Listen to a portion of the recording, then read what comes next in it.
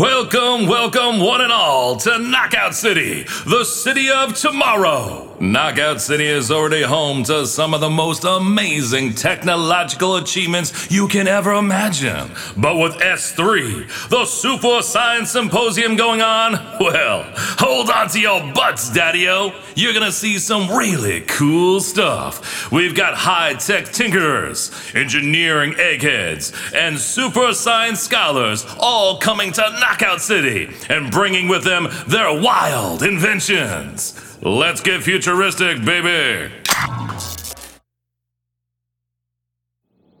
Oh, I tell you, brawlers, it's always an exciting time when the Super-Science Symposium comes to our city. But this time, I'm even more hyped because my favorite holo-cast, The Hunting Grounds, is covering the event. I've been binging past episodes to catch up, and a brand new one just dropped. I'm too excited. I gotta listen to it now. Let me play it for you. Hello, and welcome to The Hunting Grounds. I'm Cat Hunter, and this season, we'll be stalking the seemingly sterile halls of the Super-Science Symposium. Look, I know what you're thinking. Cat, you just finished a 15-episode season all about exposing the rise of anti-brawler hate groups on social media. What are a bunch of stuffy scientists going to get up to? Well, this year at S3, they're awarding the prestigious Scientist of Tomorrow Award, which, in addition to the fame and notoriety, comes with a $5 million holobook prize. And you know what I always say, where there's money, there's murder.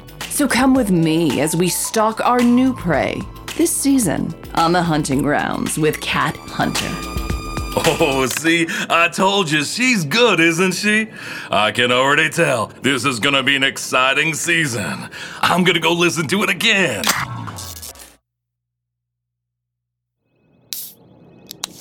All right, got my boba cola, got some popcorn, got the newest episode of The Hunting Grounds all queued up. Everything is just perfect. Oh, man. Of course, a brawl's gotta break out as soon as I get comfortable. All right, well, I gotta take care of this brawl, but you go ahead and listen to the episode and we'll compare notes later. No spoilers, okay? Welcome back to The Hunting Grounds. I'm Cat Hunter. Walking through the front doors of the glass atrium into the Super-Science Symposium, I realized that I'd never truly seen a scientist in real life. We all have an idea of what they look like from cartoons and holofilms, white lab coats, unkempt hair, a wild look in their eyes. And now that I'm face to face with one, I gotta say, that's exactly what they look like. And what's your name again? Yes. I am Dr. Mallory Bohren, creator of the Bohren Bounce Pad Mark II. Oh, so our brawlers have you to thank for inventing the bounce pad? Well, not really. Perennial Labs invented the bounce pad. I invented the Bohren Bounce Pad Mark II, the next iteration in bounce pad technology. Ah, I see. Well, what does the Bohren Bounce Pad do? Mark II. Right. What does the Bohren Bounce Pad Mark II do? I'm glad you asked. My latest invention takes all you brawlers know and love about the basic bounce pad and adds brand new functionality. For instance, have you ever wanted, instead of being bounced upwards by a bounce pad, to be bounced sideways? Well, with the Bohren Bounce Pad Mark II, now you can. Would you like a demonstration? I'd love one. Splendid. I have a volunteer brawler right here. Please, step this way. And what's your volunteer's name? Hey, my name is Dougie from the Street Rats crew. Yes, it doesn't matter who they are. Please, simply step on the bounce pad. Sure. Like this? Wasn't that supposed to bounce me? That's odd. Doc, this thing is, it's really heating up. Oh, no, this is a disaster! Maybe the calibration was off, or maybe he had a body piercing he didn't disclose to me. That can throw off the repulsive fields. I must go back to my simulations, and someone get me another brawler! And that was my introduction to the Super-Science Symposium. A forward-thinking visionary watching their greatest achievement blow up in their face. Is this a foreshadowing of future events? Well, if you're a fan of this show, you know the answer to that question. Stay tuned.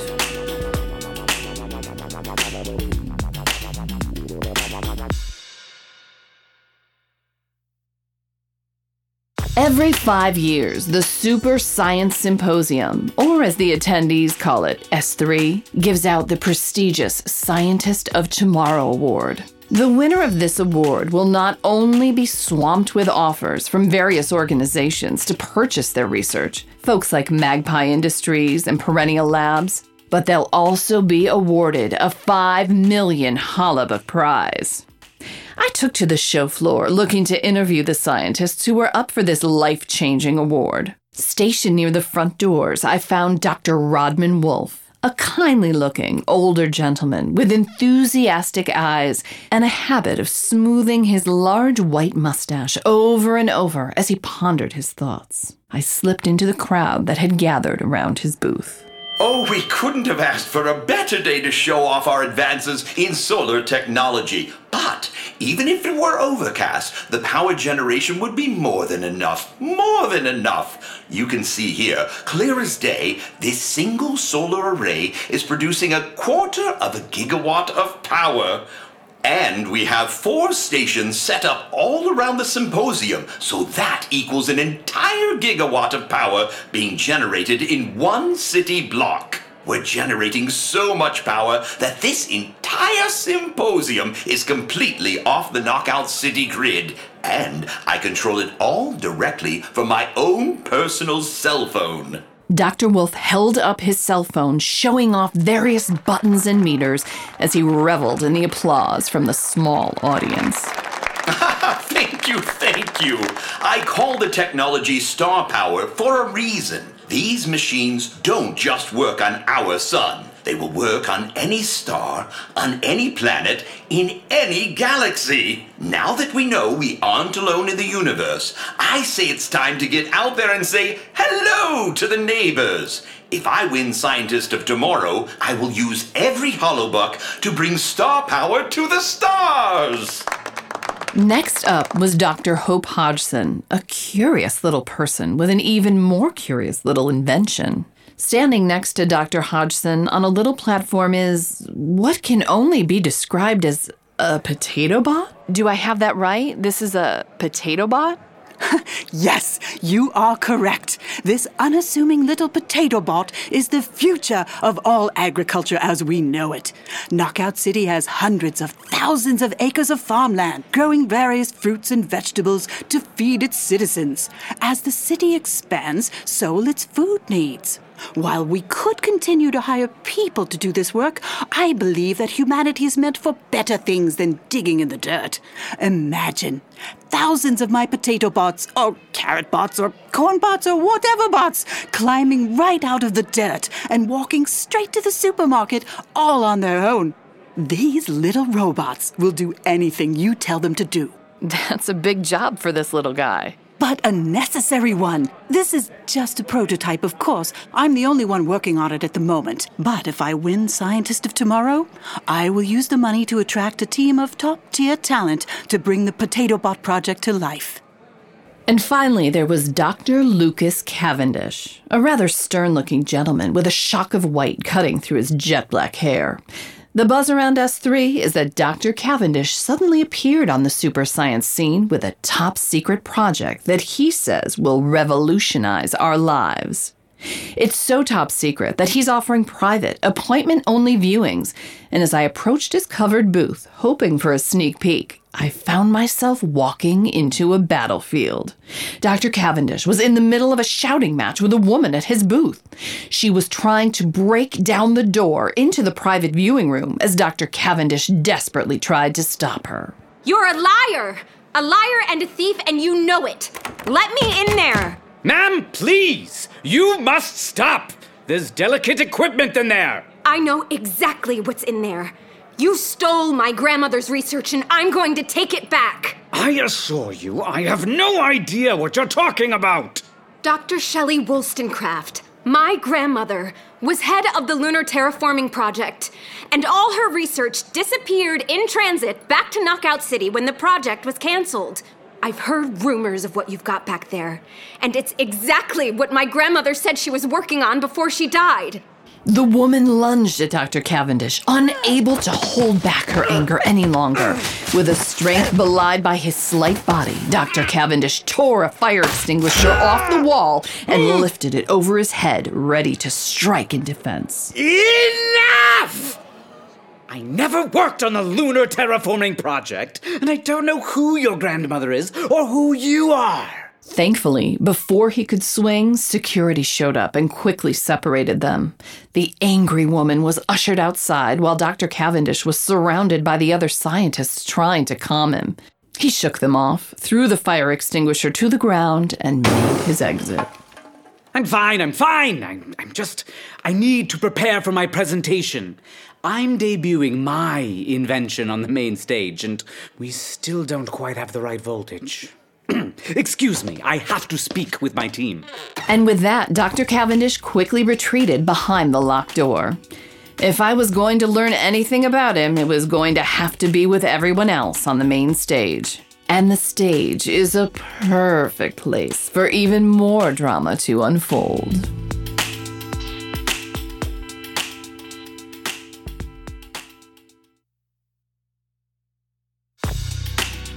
It was standing room only in the main hall, the gentle murmur of the attending scientists whispering their theories as to what Dr. Cavendish and his team were about to unveil quieted as the lights dimmed. I can see Dr. Hodgson standing in the back of the room, obscured by the potted plants. Dr. Wolfe sitting front and center, engrossed in his phone. And two gentlemen in crisp black suits from Magpie Industries were here sitting together, stone still. Excitement turned to confusion as the curtains pulled back to reveal a simple garbage can illuminated by a lone spotlight. Dr. Cavendish, whose gleaming white lab coat accented the gleaming white stripe in his pitch-black hair, stepped out from backstage and addressed the crowd. My name is Lucas Cavendish, Dr. Lucas Cavendish. I want you to consider the humble garbage can. A garbage can of this model sells for about 25 holobucks at the local hardware store. And what do we do with it, We fill it full of trash and leave it on the side of the road where anything can happen to it. Wind can knock it over. A vehicle can strike it. And one of our city's brawlers, our nice new garbage can is simply no match for a stray dodgeball. Picking up a dodgeball, Dr. Cavendish throws it at the garbage can, completely mangling the metal. And there we have it. A brand new garbage can reduced to garbage itself in mere moments through one simple, violent action we can never take back. Sure, it was only 25 holobucks, but multiply that over a lifetime and you're spending thousands simply to throw away your trash. Our perfect and pristine garbage can now but a distant memory. A memory we can recall. Taking an electrical cable from his assistant, Dr. Cavendish touches it to the side of the garbage can and, with a slight hesitation, nods toward Dr. Wolfe, who adjusts a dial on his phone, sending a gentle current of electricity from a star power outlet through the wire and into the battered garbage can. With a slight shudder, the garbage can begins to move. The dents undent. The damage slowly heals. We all watch with wide eyes as the garbage can is reverted back to its normal, undamaged state. Dr. Cavendish nods to Dr. Wolfe, and the power is cut. Esteemed colleagues, I give you Memorium, the memory metal that remembers everything you teach it. Why continue with the expensive and dangerous task of mining and processing metals only to build something that can so easily be broken? Aluminum, platinum, titanium, things of the past. Memorium is the future. As you saw, my damage is easily fixed by applying a specific low-level current. When you buy a product made of Memorium, you buy it for life. Where Dr. Cavendish may have expected applause, he was instead met with a stunned silence. I don't know what the various scientists in the presentation hall expected to see, but this was beyond their wildest imaginations. And they hadn't seen anything yet.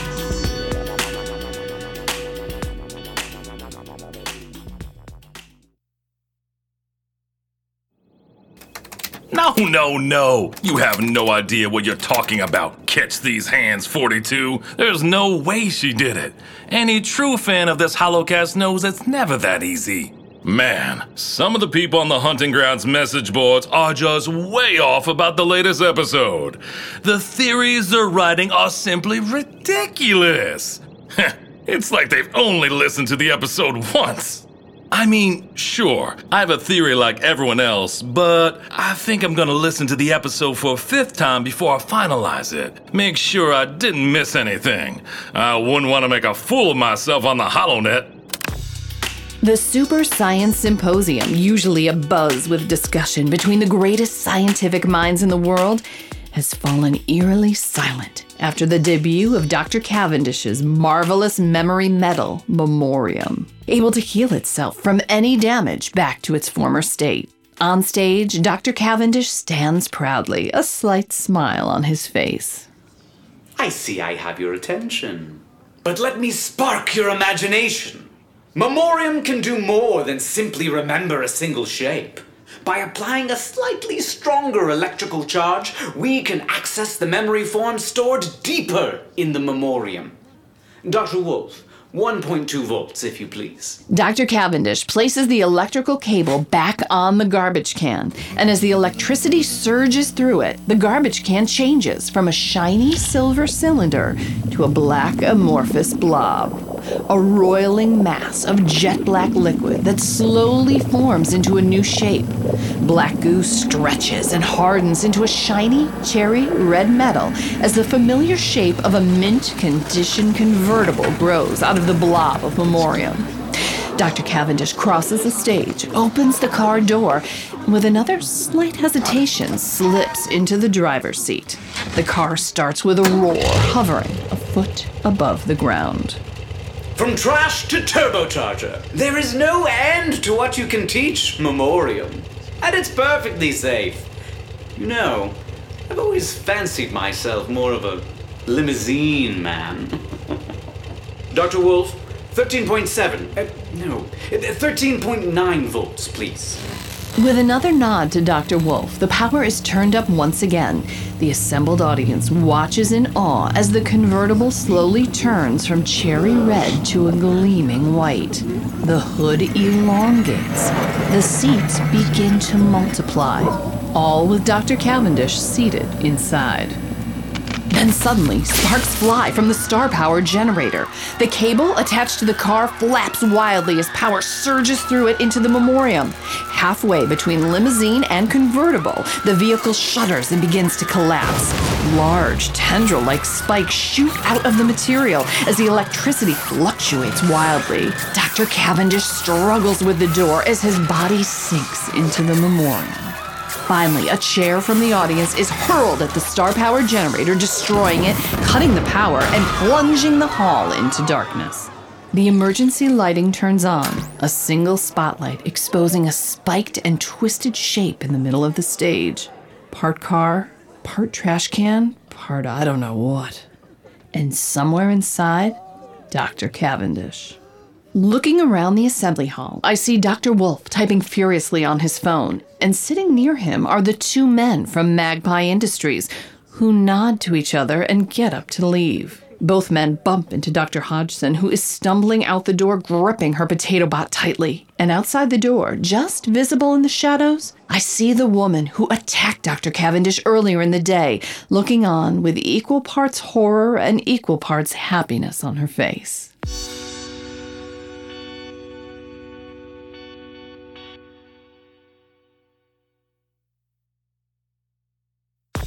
Miraculously, Dr. Cavendish survived. They managed to extract him from the mass of tangled metal and airlift him to Knockout City General Hospital, where he was treated for a few minor wounds and a rather nasty broken arm. The Super-Science Symposium was canceled for the day, and the attending scientists trickled out into the city to decompress from the excitement of the event. Stepping out into the night, I saw Dr. Wolfe, Dr. Hodgson, and Dr. Bohren huddled together on the sidewalk. I approached them, looking for some expert analysis on what just happened. Is the Super-Science Symposium this exciting every year? Not quite. Dreadful business, isn't it? What exactly happened in there? Well, if you want my expert opinion, it looked to me like there was a power surge and the generator exploded. Power surge? Certainly not, Dr. Bohren. My star power generator performed perfectly. No. I have all the data, all the readouts right here on my phone. I can prove to you there was no power surge. Be careful with your expert opinion, Doctor. Rumors like that could knock me out of the running for Scientist of Tomorrow. Oh, I certainly didn't mean... Knock you out? What do you mean? Well, think about it. What Dr. Cavendish presented was nothing short of astonishing. There was a 99.9% statistical probability that he was going to win the Scientist of Tomorrow. Now, after all that happened, who knows? With all that fame and money on the line, well, Dr. Cavendish did have many enemies. Are you saying this could have been sabotage? All I'm saying is a man with as many enemies as Dr. Cavendish should be careful. Didn't he steal a particularly lucrative grant from you, Dr. Wolfe? Dr. Bohren, you're certainly very chatty for someone whose invention exploded again today. My Bohren bounce pad Mark III didn't explode. It imploded. Completely different. Oh, who cares? But yes, years ago I was in first position to win a generous grant to further my star power research when Dr. Cavendish came out of nowhere and stole the grant out from underneath me. Sounds like a perfectly fine motive to me. After all, you were in charge of the electricity during the presentation.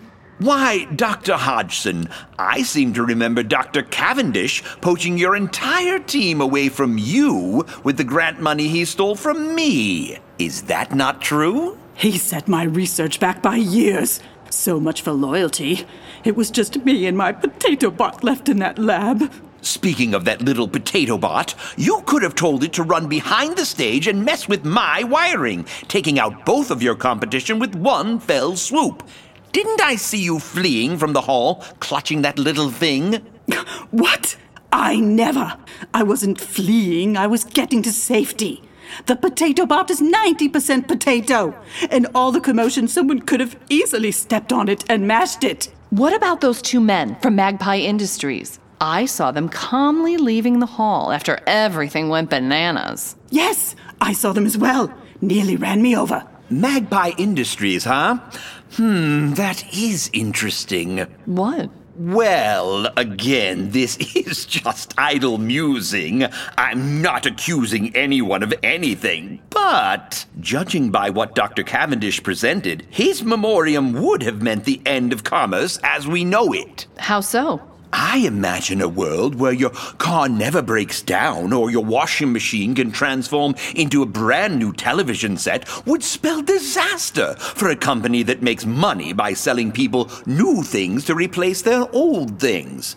I wouldn't put it past old Magpie to partake in a little sabotage if it meant securing his bottom line. It seems Dr. Cavendish and his Memorium had upset quite a few people. That is, if it even is his Memorium. I wanted to hear from this woman who attacked Dr. Cavendish hours before his presentation. I said my goodbyes, hailed a cab, and set out into the city on the hunt for her. And Cat Hunter always finds her prey.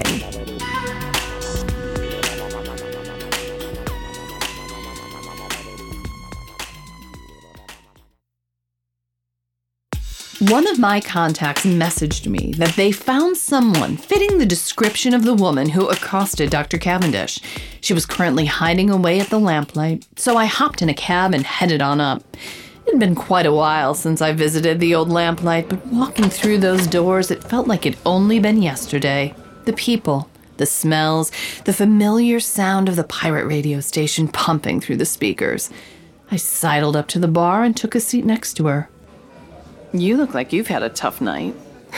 You can say that. You spend every day wishing for something to happen, and then when it does, you're not so sure how to feel about it.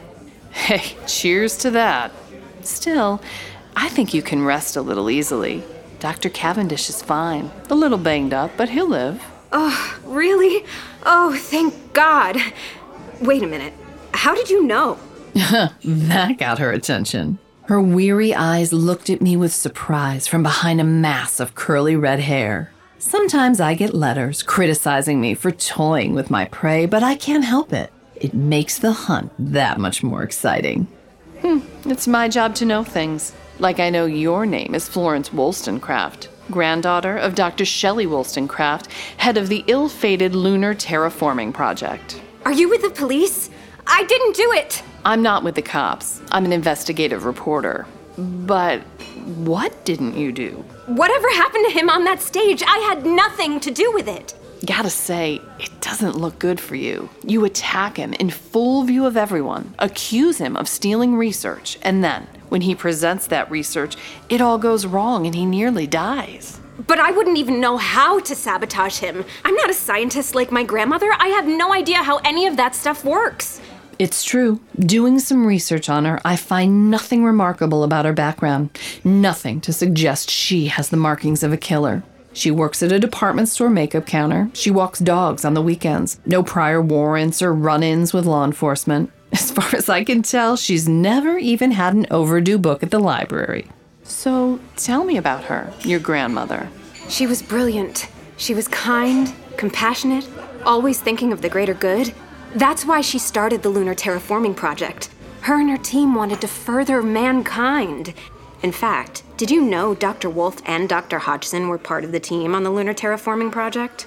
I did know that. I had done some hunting around, and I found a few old articles about the ill-fated Lunar Terraforming Project. Dr. Wolfe was tasked with finding a way to generate power without the need for a dangerous and volatile lunar reactor. Dr. Hodgson was working on how to grow and harvest food on the moon. Dr. Wollstonecraft was working on a new building material that was strong enough to withstand the harsh radiation and random meteor strikes on the lunar surface. Interesting that neither Dr. Wolfe nor Dr. Hodgson mentioned this to me before. When I emailed them later, Dr. Hodgson replied saying they didn't want to be associated with the project any longer. They were looking to the future, and that failed projects didn't look good on a grant proposal. However, what I didn't find was a single reference to Dr. Cavendish on the project. Florence, if what you say is true, that Dr. Cavendish stole your grandmother's research, well, I have a document with the name of every scientist who worked on the Lunar Terraforming Project, and he seems to be telling the truth. There was no Dr. Lucas Cavendish on the project. I know. But how do you explain him having my grandmother's research? I know my grandmother was working on Memorium. She would call me from the moon and she'd tell me all about it. I was pretty young, but I remember her telling me about a black liquid that could take on any shape. I remember talking to her right before she died, and she said she was days away from a real breakthrough. You say you're an investigator? Well, investigate. And I tried. I searched everywhere. And in all my digging, I couldn't find a record of what exactly Dr. Wollstonecraft was working on. Being the head of the project, she didn't really report to anyone. When she died, any interest in the project died with her, and all the records and reports were left behind on the moon. So, unfortunately for Florence, it seems the answers she's looking for lie 250,000 miles in space, somewhere on that abandoned moon base, never to be found.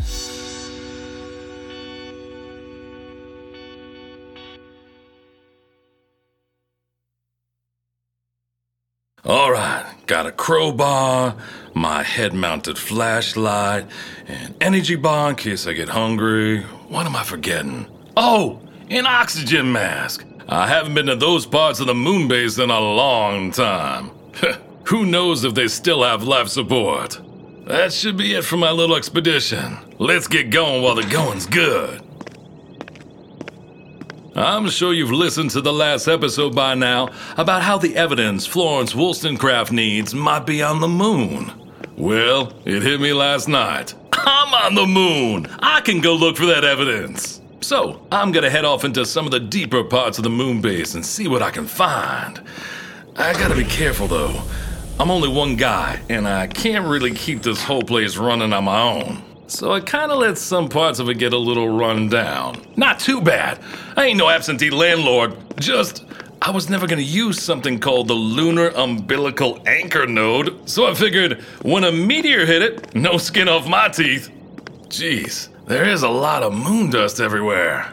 I should hire someone to come up here and clean this place up. Here we are. Super-Science Lab 001. Now, this door won't open either because the power out here is kinda patchy, or it locked itself when this section of the moon base suffered explosive decompression, and opening this door will suck me out into deep space. It's a coin flip either way. Heads I win, tails I lose. Let's get her open and find out. Come on, baby. Papa needs a new pair of shoes. Haha, all right. Heads I win. Let's get to snooping. Looks pretty cleaned out, except for all that moon dust. Desk drawers are pretty empty. Huh, this is a nice pen. Hey, looky here. 4 lockers, each with a name tag. We got a locker belonging to an R. Wolfe. Nice. Some notebooks in here. Those should prove interesting. An H. Hodgson. Some C packages. I wonder if she wants these. The 3rd locker belongs to an S. Wollstonecraft. Hey, jackpot! Check out all these boxes of top-secret documents. And what's this?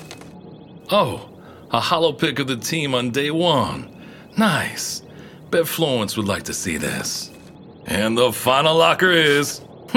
This locker only has 2 letters.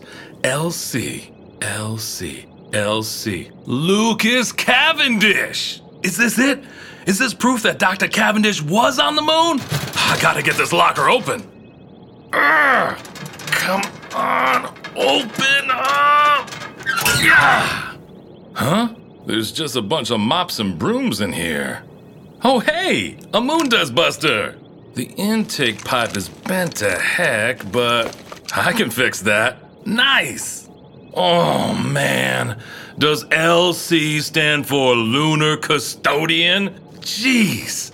I thought I cracked the case wide open. Either way, I'm gonna gather up all these documents and send them to the hunting grounds. Hopefully they'll help Kat and Florence in their investigation.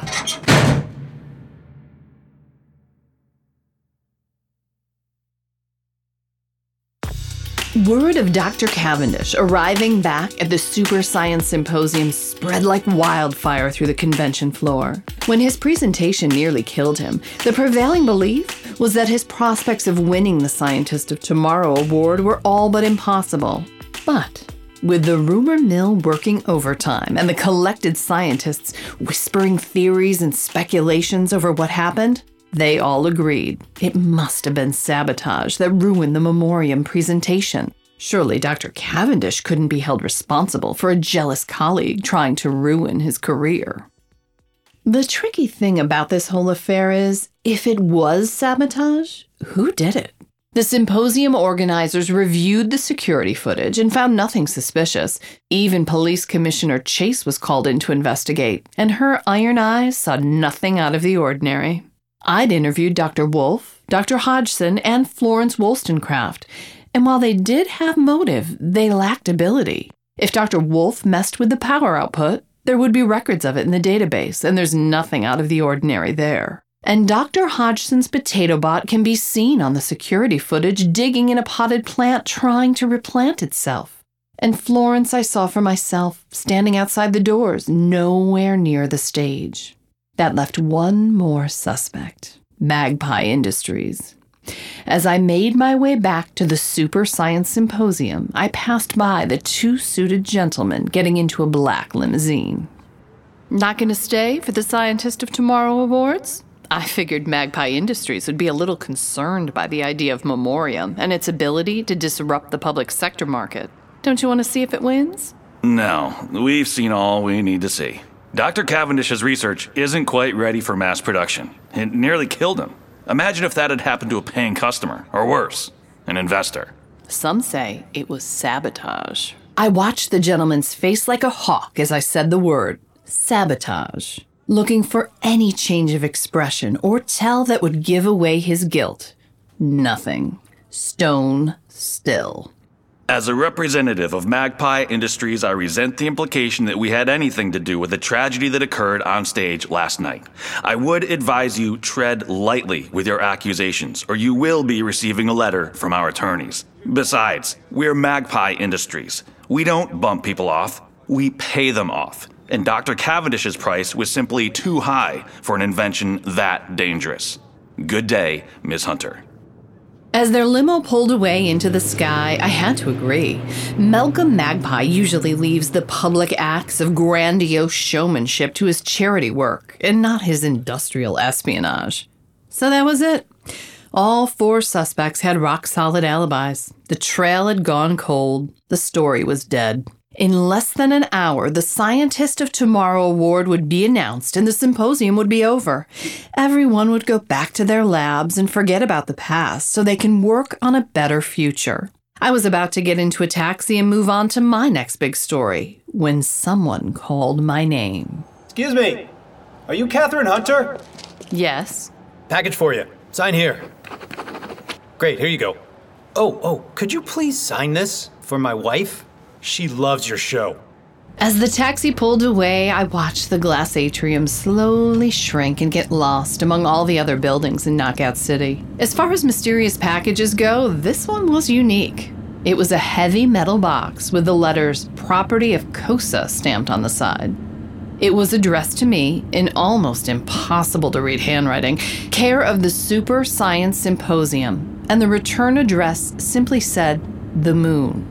With a satisfying sigh, the lid opened up, revealing pages and pages of documents with a single framed holopic on top. Taking one look at the photograph, I shouted to the driver to take me back to the symposium. It seems I have a guardian angel looking down on me, and they just blew this case wide open.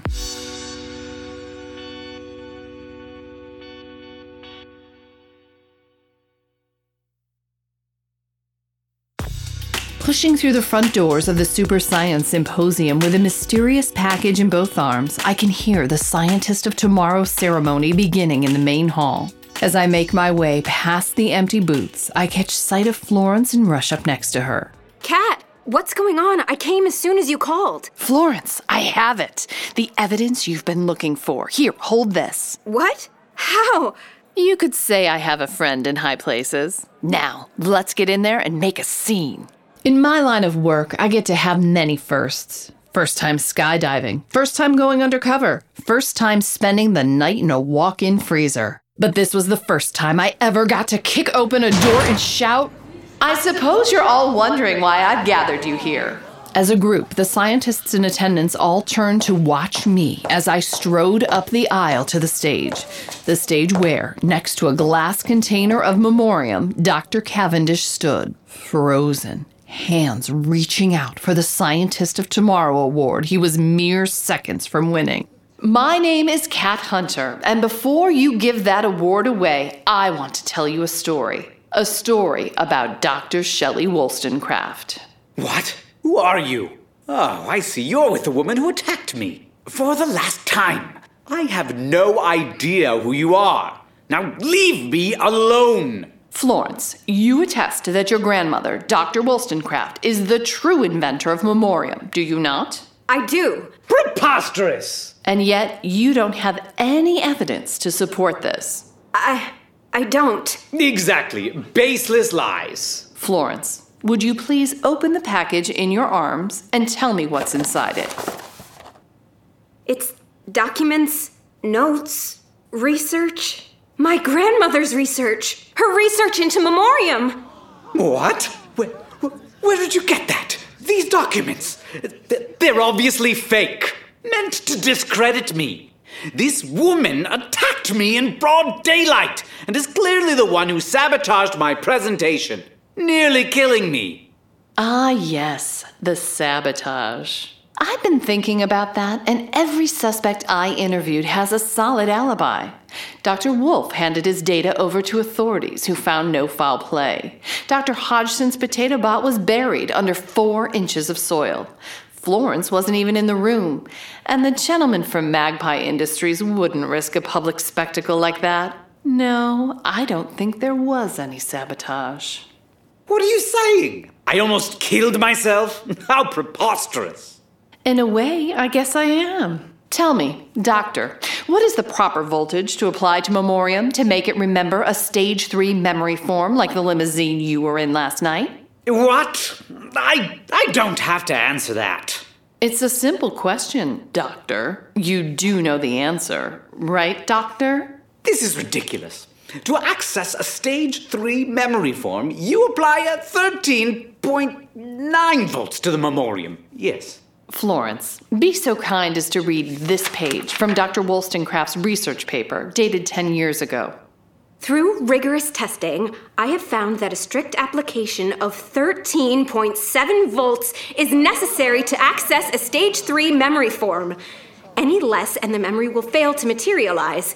Any more and the Memorium will become unstable and rapidly shift between stored memory forms. Proceed with extreme caution. Ooh, wrong answer, Doctor. Now, why would the one who claims to have invented Memorium not know the answer? Admit it, there was no sabotage. You simply didn't have all the research when you stole it from Dr. Wollstonecraft. Slander! I don't know what is going on here, but for the last time, I wasn't on the lunar terraforming project. I've never met Dr. Wollstonecraft or whatever her name is. Dr. Wolfe, Dr. Hodgson, you were there. Tell them. Dr. Cavendish was shaking with rage. His normally tidy dark black hair was a mess, and his signature strip of white hair was hanging loose in front of his face. Well, it's true. The lunar terraforming project was a small team. It was just me, Dr. Hodgson, and Dr. Wollstonecraft. There was no Dr. Cavendish. You're more right than you know, Dr. Wolfe. The lunar terraforming project was spearheaded by a team of only 3 brilliant scientists, that's true. But the moon base is a big place, and it needed constant upkeep to keep the lights on and the hallways free of moon dust. It's pretty ironic that the person who stole the Memorium was so sloppy and failed to clean up their tracks. Especially when that person was... Reaching into the crate, I pulled out the holopic and gestured on the screen to blow the image up. The picture of the lunar terraforming team on their first day on the moon filled the air above the stage. Dr. Wolfe is there, looking youthful, smiling under the beginnings of his giant mustache. Dr. Hodgson on the right, holding an enormous tomato and looking sheepishly at Dr. Wollstonecraft in the middle, her bright red hair floating in the reduced lunar gravity. And in the background, a figure, barely visible, walking by the open door, wearing a tan jumpsuit and holding a moon dust buster. A visible shock of white streaking through their inky black hair. The lunar custodian, Lucas Cavendish. The hall erupts into shouts, scientists jumping from their seats, shouting at Lucas Cavendish, who stood there, slack-jawed, staring at the hologram version of his younger self. How did you get this picture? I left it behind on the moon where no one could ever find it. In my haste to leave, I left some of Shelley's research behind. She was going to give it away. The Memorium. She said it was to be a gift to mankind. Nothing would ever break. Nothing would ever need to be repaired. She was making me obsolete, and she was just going to give it away for free. So I took it, and it's mine! It's mine now! And I'm going to be rich! Get out of my way! Leaping from the stage and grasping the container of Memorium, Lucas Cavendish pushed past the scientists and out into the main hall. Lucas, stop! Watch out for... But it was too late. In his blind rage, Lucas Cavendish ran right into the Bohren bounce pad Mark IV, where it perfectly launched him sideways into the star-powered generator. It worked! Finally! The glass container shattered and spilled the Memorium all over the generator. Electricity surged through it, causing the Memorium to destabilize and begin to rapidly take the form of everything it had learned over the last 10 years of experiments. First, there was the garbage can, which morphed into the convertible, then the ill-fated limo, and then it started showing us memory forms we hadn't seen before. A series of half-formed household appliances, simple shapes like a sphere and a pyramid, and then, as it drew more and more power, it was able to reach further back in time to show us its first memory.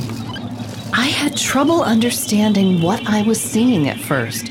But as the memory form gained more detail, I could see that it had taken the form of a table with a small blob resting on it. Behind the table was a figure, a woman with red hair flowing in the reduced lunar gravity.